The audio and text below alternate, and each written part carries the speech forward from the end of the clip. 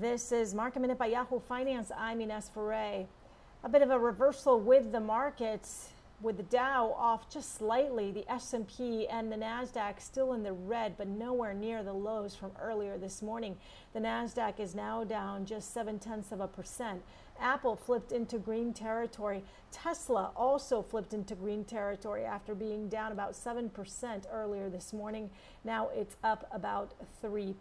Some of the names which are still a bit under pressure include Alphabet, down more than 2%, along with Facebook, and Amazon down more than 1.5%.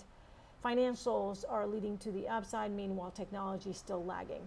For more Market Minute news, head to yahoofinance.com.